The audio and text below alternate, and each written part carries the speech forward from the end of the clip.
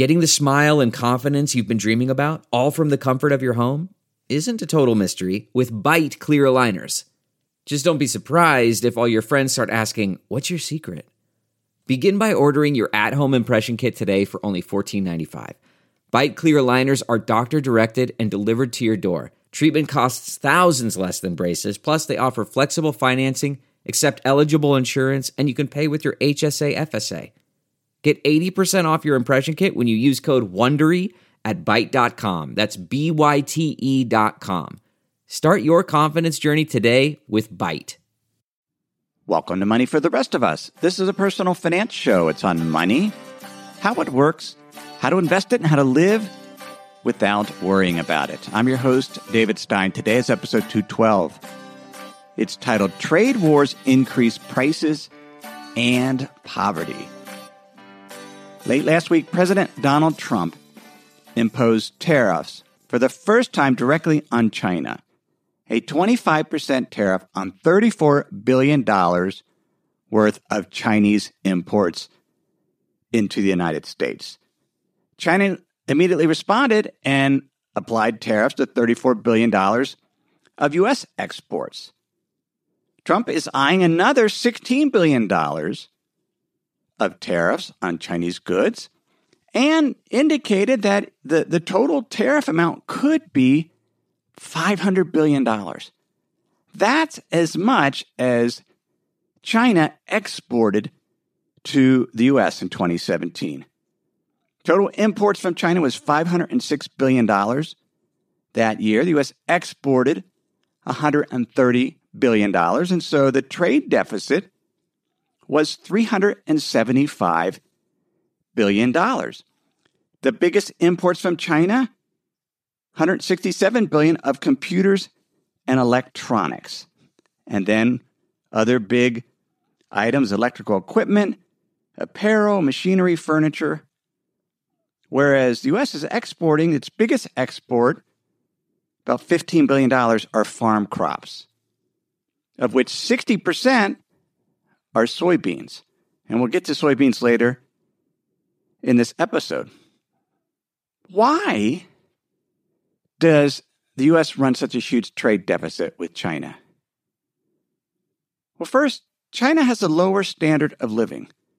Workers are paid less, which means the Chinese can make things more cheaply. It's cheaper to buy stuff in China. If you live in China, the costs just aren't as high. And what's happening is so much easier to get things from China. Have you been on Alibaba? I was on Alibaba. This is a website where you effectively could search for anything and buy it from China. I did a quick search. I don't even know how I got onto it. Is ice cream machines, commercial ice cream machines, soft serve, hard ice cream, 28,000 results. And Alibaba provides trade assurance. You get payment protection, shipping protection, product quality protection. There's really very little risk to import from China, and businesses are doing more and more. Nobody is forcing businesses to import from China. China's products are cheaper because their cost, particularly worker wages, are so much lower than the U.S.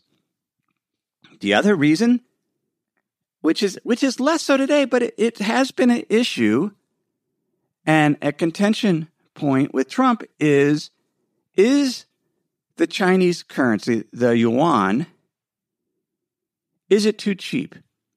Is the dollar too strong relative to the yuan? And is that making Chinese goods artificially inexpensive? There's been times that has been the case.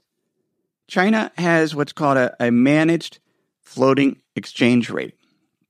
They keep the currency pegged to a basket of other currencies, but there's some range there.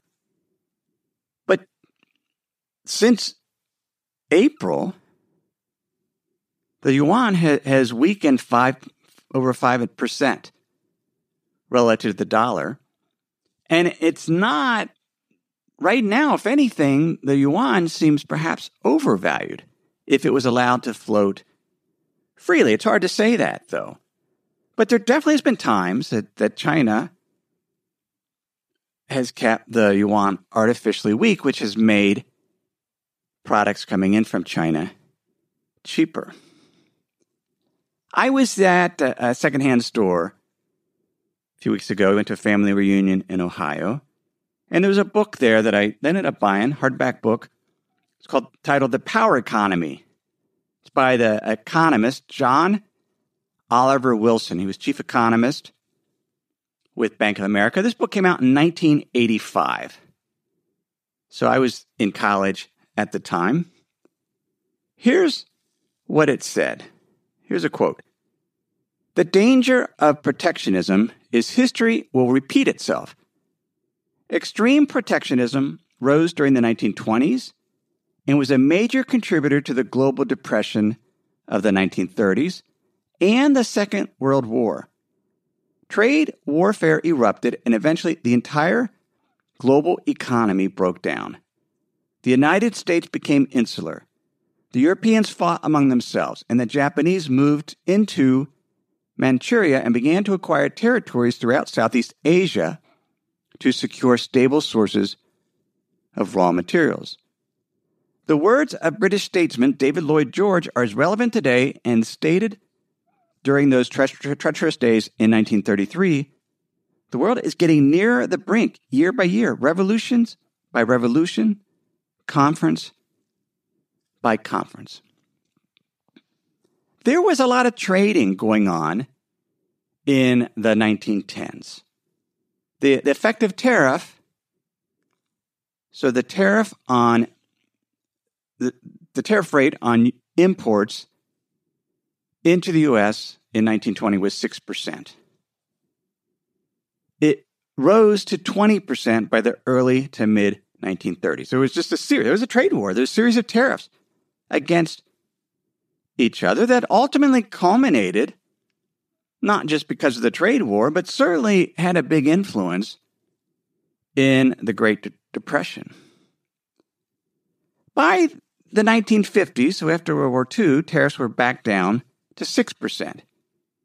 It rose close to 10% in the 1960s. It was back to 5% in 1985 when, again, there was the discussion, should there be more tariffs? In this case, against Japan. Should there be more protectionism? It wasn't the case. They decided they didn't do it. And so by the year 2000, tariffs fell close to 2%. Now, with this new trade war, if the proposed tariffs just for 2018 were put in place, the overall tariff would be back up to 5%. China, the U.S., and the European Union are the three largest manufacturers in the world. They each manufacture about $2 trillion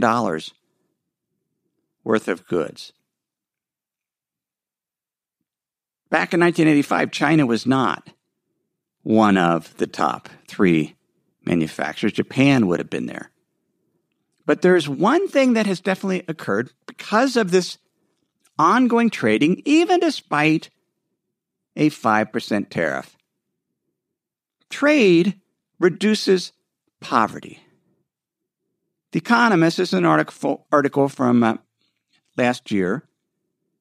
They wrote, in 1981, 42% of the world's population were extremely poor. So about, a few years before the book came out by John Oliver Wilson. And by poor, the Economist says, they were not just poorer than a large majority of their compatriots, as many rich countries define poverty among their own citizens today, but absolutely destitute.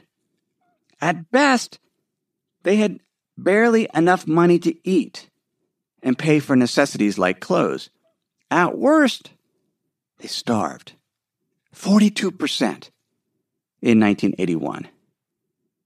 The Economist continues. Since then, the number of people in absolute poverty has fallen by about 1 billion. And the number of non-poor people has gone up by roughly 4 billion. By 2013, the most recent year for which reliable data exists, just 10% of the world's population was poor. And the yardstick was typically less than $1.90. You earn less than $1.90 per day, basically based on 2011 data. So it's gone from 42% in 1981 to 10% today. Because of trade, particularly China increasing the amount of trading that they do. The Economist points out that it took Britain a century from 1820s to 1920s to take their extreme poverty from 40% of the population down to 10%. From 1870 to 1970, Japan took the percent of its population that was extremely poor from 80% down to almost nothing. China is on course to do it even faster than Japan. And you can see it in the numbers. One way you measure the wealth of a nation is how much output is produced per person. GDP per capita is the measure. And this is using 2010 dollars. This is data from the World Bank. World GDP per capita in 1960 was $3,694. By 2017, it was $10,634. Now, let's compare that to the U.S. U.S. in 1960 was $17,036 per capita output, was $53,000 in 2017. China was only $192 in 1960, and it's up to $7,329 today. Again, this takes out the impact of inflation. This is using constant 2010 dollars. China's gone from 192, the amount of output per person, to $7,329.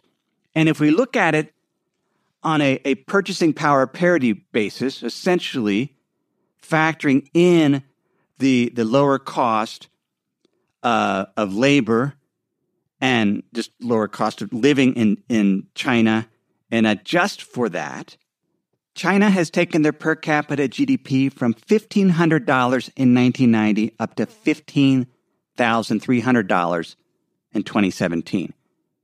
The U.S. has gone from $37,000 in 1990 to $54,000 in 2017.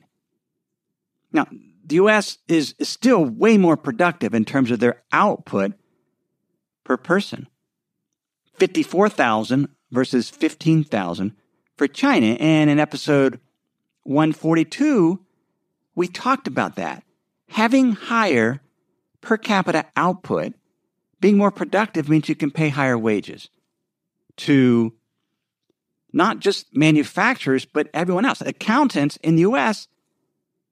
make much more than accountants in Mexico or China, even though the jobs are similar, but they make more because the U.S. is able to produce more per person. There's more income to share with everyone. This is important. Here's economist Warren Mosler. Yes, he writes, when we buy imports, jobs are lost, just as when we replace workers with machines, including lawnmowers, vacuum cleaners, and power washers. Jobs are lost. And yet, somehow, we've survived all that. We went from needing 99% of the people working to grow our food to less than 1%. And manufacturing jobs are down to only 7% of the labor force as well. And yet the remaining 90% of us are not all unemployed, as jobs have proliferated in the service sector, where most of those jobs are now considered to be better jobs and generally pay more than agriculture and manufacturing jobs. The trade deficit, imports, it is huge with China. But that's because there's businesses all over the U.S. buying that. There's consumers buying from China because it's cheaper.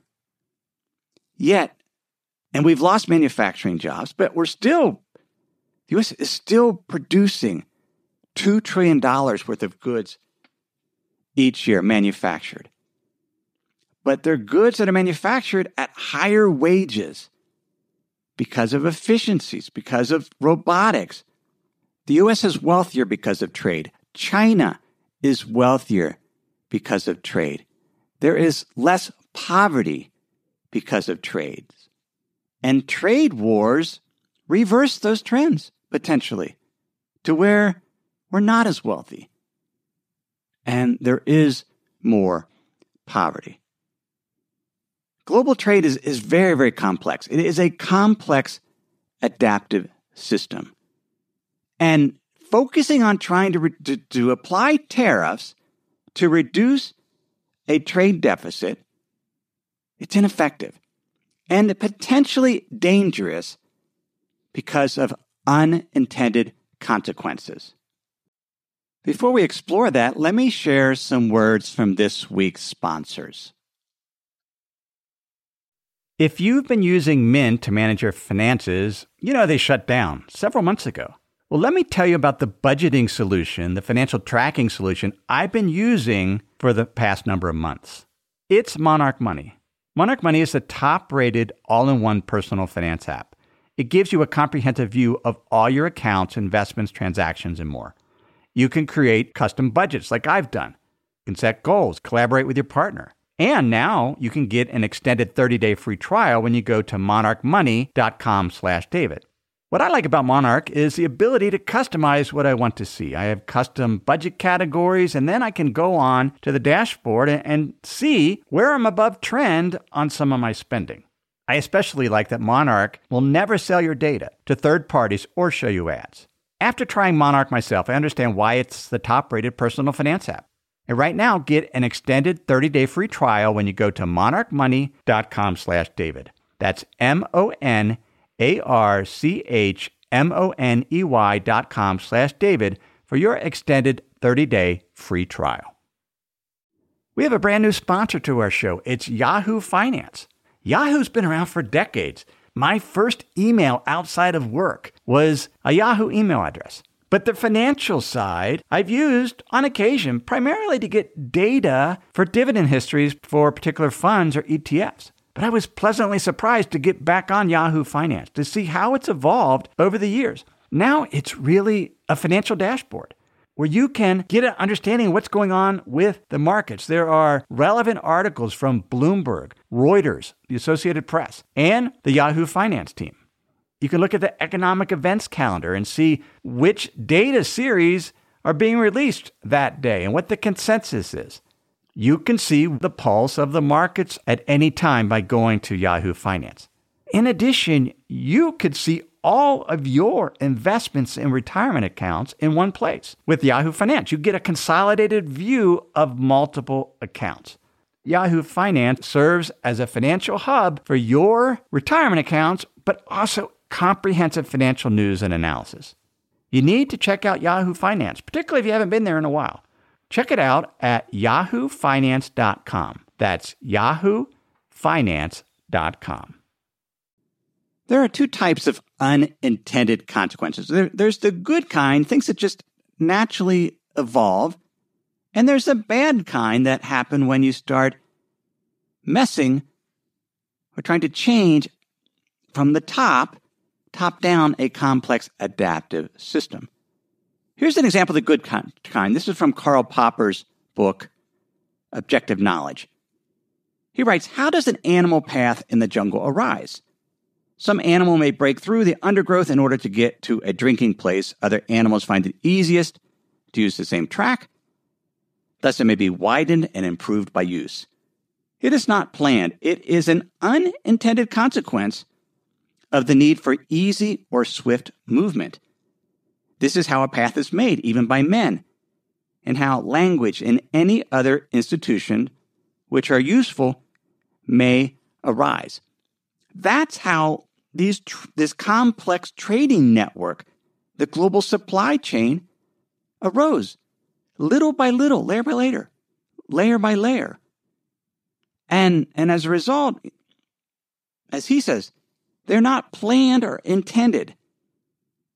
Again, referring to the animal tracks, and there perhaps no need for them before they came into existence. He says a very obvious example is a garden, even though it may have been planned with great care. It will, as a rule, turn out partly in unexpected ways.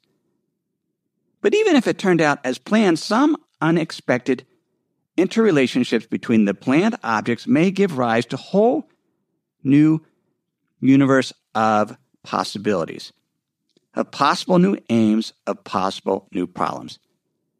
It's the interrelationships, the connections. That's why Nassim Nicholas Taleb, in his book Skin in the Game, talks about we can't just study individual ants. We have to study ant colonies, how they operate. Because the ensemble, he writes, behaves in ways not predicted by its components. It's the interrelationships. And that's just the nature of complex adaptive system. John C. Goodman, in a book I'm reading now on healthcare, perhaps I'm going to do another episode on that in the near term. But he writes in his book's called Priceless, Curing the Healthcare Crisis. He writes, an interesting characteristic of complex systems is that when you perturb them by passing a law, for example, there are always unintended consequences. The less you know about the system, the more unpredictable these consequences can be. Economic history provides numerous examples of governments that adopted policies in an attempt to improve things but ended up making the situation worse.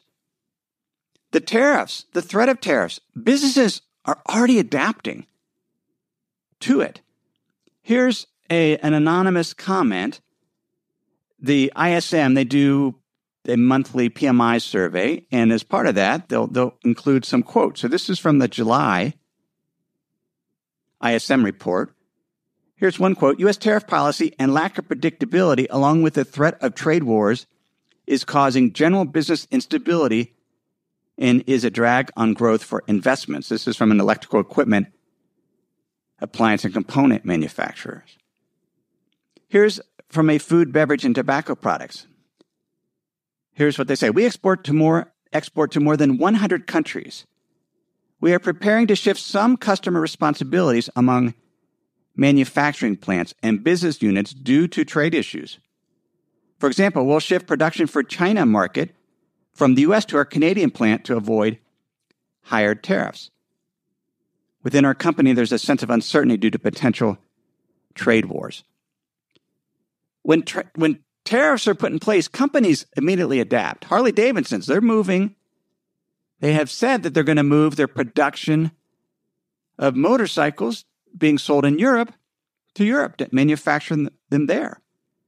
Here's Oliver Bloom. He's chief executive of Porsche and head of production of the Volkswagen Group. It's a quote from the Financial Times. Let me be clear, he says. Wherever it is reasonable to localize, we will do it without hesitation. That means they're going to move their production to wherever they can do it cheapest. Here's Arndt Ellinghorst. He's lead automotive analyst at Evercore ISI. He says, the sad truth is that if you impose tariffs, productions will move around. If nationalist trends continue, the inevitable outcome will be more production where you sell the car, because that's the only way to avoid larger tariffs. In May, the Commerce Department said they had begun an investigation initiated by President Trump on the auto industry to see if imports of cars and trucks and auto parts is having a detrimental effect on America's national security. This is the same code or law that was used to apply tariffs on steel and aluminum. We talked about that. I think it's Section 232 in depth in episode 195. So they've started the investigation. They're asking for comments. And here's General Motors. They responded to this government's action, this investigation. And they point out that GM has 47 manufacturing facilities in the U.S., 25 service part facilities, 110,000 people work for GM in the U.S. They buy tens of billions of dollars worth of parts from U.S. suppliers every year. And since 2009, they've invested $22 billion in U.S. manufacturing operations. But here's how they describe. This is what global supply chains are. They write, the U.S. auto industry has grown increasingly competitive over the past decade, challenging automakers to produce world-class vehicles with maximum efficiency. Our industry is highly technical, relies on long manufacturing and product development lead times, and is incredibly capital intensive. In addition, efficiency for GM comes from our disciplined deployment of capital, our complex and highly integrated global supply chain, and our ability to design, engineer, and manufacture at scale on a global level. Our competitors operating in the U.S. and around the world derive their efficiency from a similar approach. Complex global supply chain. They go on. The threat of steep tariffs on vehicles and auto components imports risks undermining GM's competitiveness against foreign auto producers by erecting broad brush trade barriers that increase our global cost, remove a key means of competing with manufacturers in lower wage countries, and promote a trade environment in which we could be retaliated against in other markets. The penalties we could incur from tariffs and increased costs will be detrimental to the future industrial strength and readiness of manufacturing operations in the United States, and could lead to negative consequences for our company and U.S. economic security. In other words, applying tariffs on car imports would do the exact opposite of what the tariffs are supposed to potentially do, reduce economic security, national defense. GM goes on to say that the tariffs, eventually, it's going to cost customers. They'll have to raise vehicle prices. And if they eat the cost, then they're not going to be able to pay the workers as much. They're going to have to cut wages. In other words, there's an impact. The tariffs increase prices for people and potentially lower wages. And this term, this broad brush trade barriers, these are complex global supply chains. And you start just messing with it, then the companies are quick to adapt. You've seen in the case of China, their tariffs on soybeans. Soybean prices, first off, as soon as it became clear that these tariffs could go in place, they rushed a bunch of exports of soybeans to China. Big increase in soybean exports. Enough that it's probably going to impact second quarter GDP and then potentially reduce third quarter GDP because of just trying to get the soybeans delivered to China before these tariffs take place. So exports jumped 4.1 billion in May from 2.2 billion the month before. And then you have a situation where essentially the soybean prices have fallen 14% in the U.S. in the last month or so, as there's concern. This is a futures market because there's going to be less demand. Meanwhile, demand for soybeans from Brazil have increased significantly. In fact, there's a premium price for Brazilian soybeans. China is a huge importer of soybeans. They use it for the oil seed, which is used to make cooking oil, and animal feed. And as I mentioned, it's 60% of U.S.'s $20 billion of agro exports to China or soybeans. That business is going to Brazil. And so that hurts U.S. soybean farmers, particularly in Iowa. But there's all this adaptation as you sort of use this blunt tool of tariffs. Now, that doesn't mean there shouldn't be trade deals, trade negotiations where the trade's unfair, but it should be done on a case-by-case basis, as I discussed in episode 195. Here's how GM put it. They wrote, "We support the modernization of U.S. trade policy, but to remain globally competitive and sustain our leadership in the development of new technologies, U.S. auto companies need U.S. trade deals that recognize the strength that comes from global operations and a global supply chain. Trade is global, and it has made the world richer and wealthier. It has taken millions out of poverty as they focus on producing what they can produce best, often at the cheapest prices. And that has allowed wealthier countries to specialize in what they're more efficient at and pay higher wages. And you can see that in the number as per capita GDP across the globe has increased significantly over the previous decades. So that's episode 212. You can get show notes at moneyfortherestofus.com. While you're there, sign up for my free Insider's Guide. This is a weekly email I send with that week's show notes, as well as an essay that I only share with Insider's Guide members in terms of some of the best writing I do each week, things that didn't make it in the podcast or the things I'm thinking about. And you can sign up for that at moneyfortherestofus.com. Everything I've shared with you in this episode has been for general education and not considered your specific risk situation. I'm not provided investment advice. Just general education on money, investing, and the economy. Have a great week.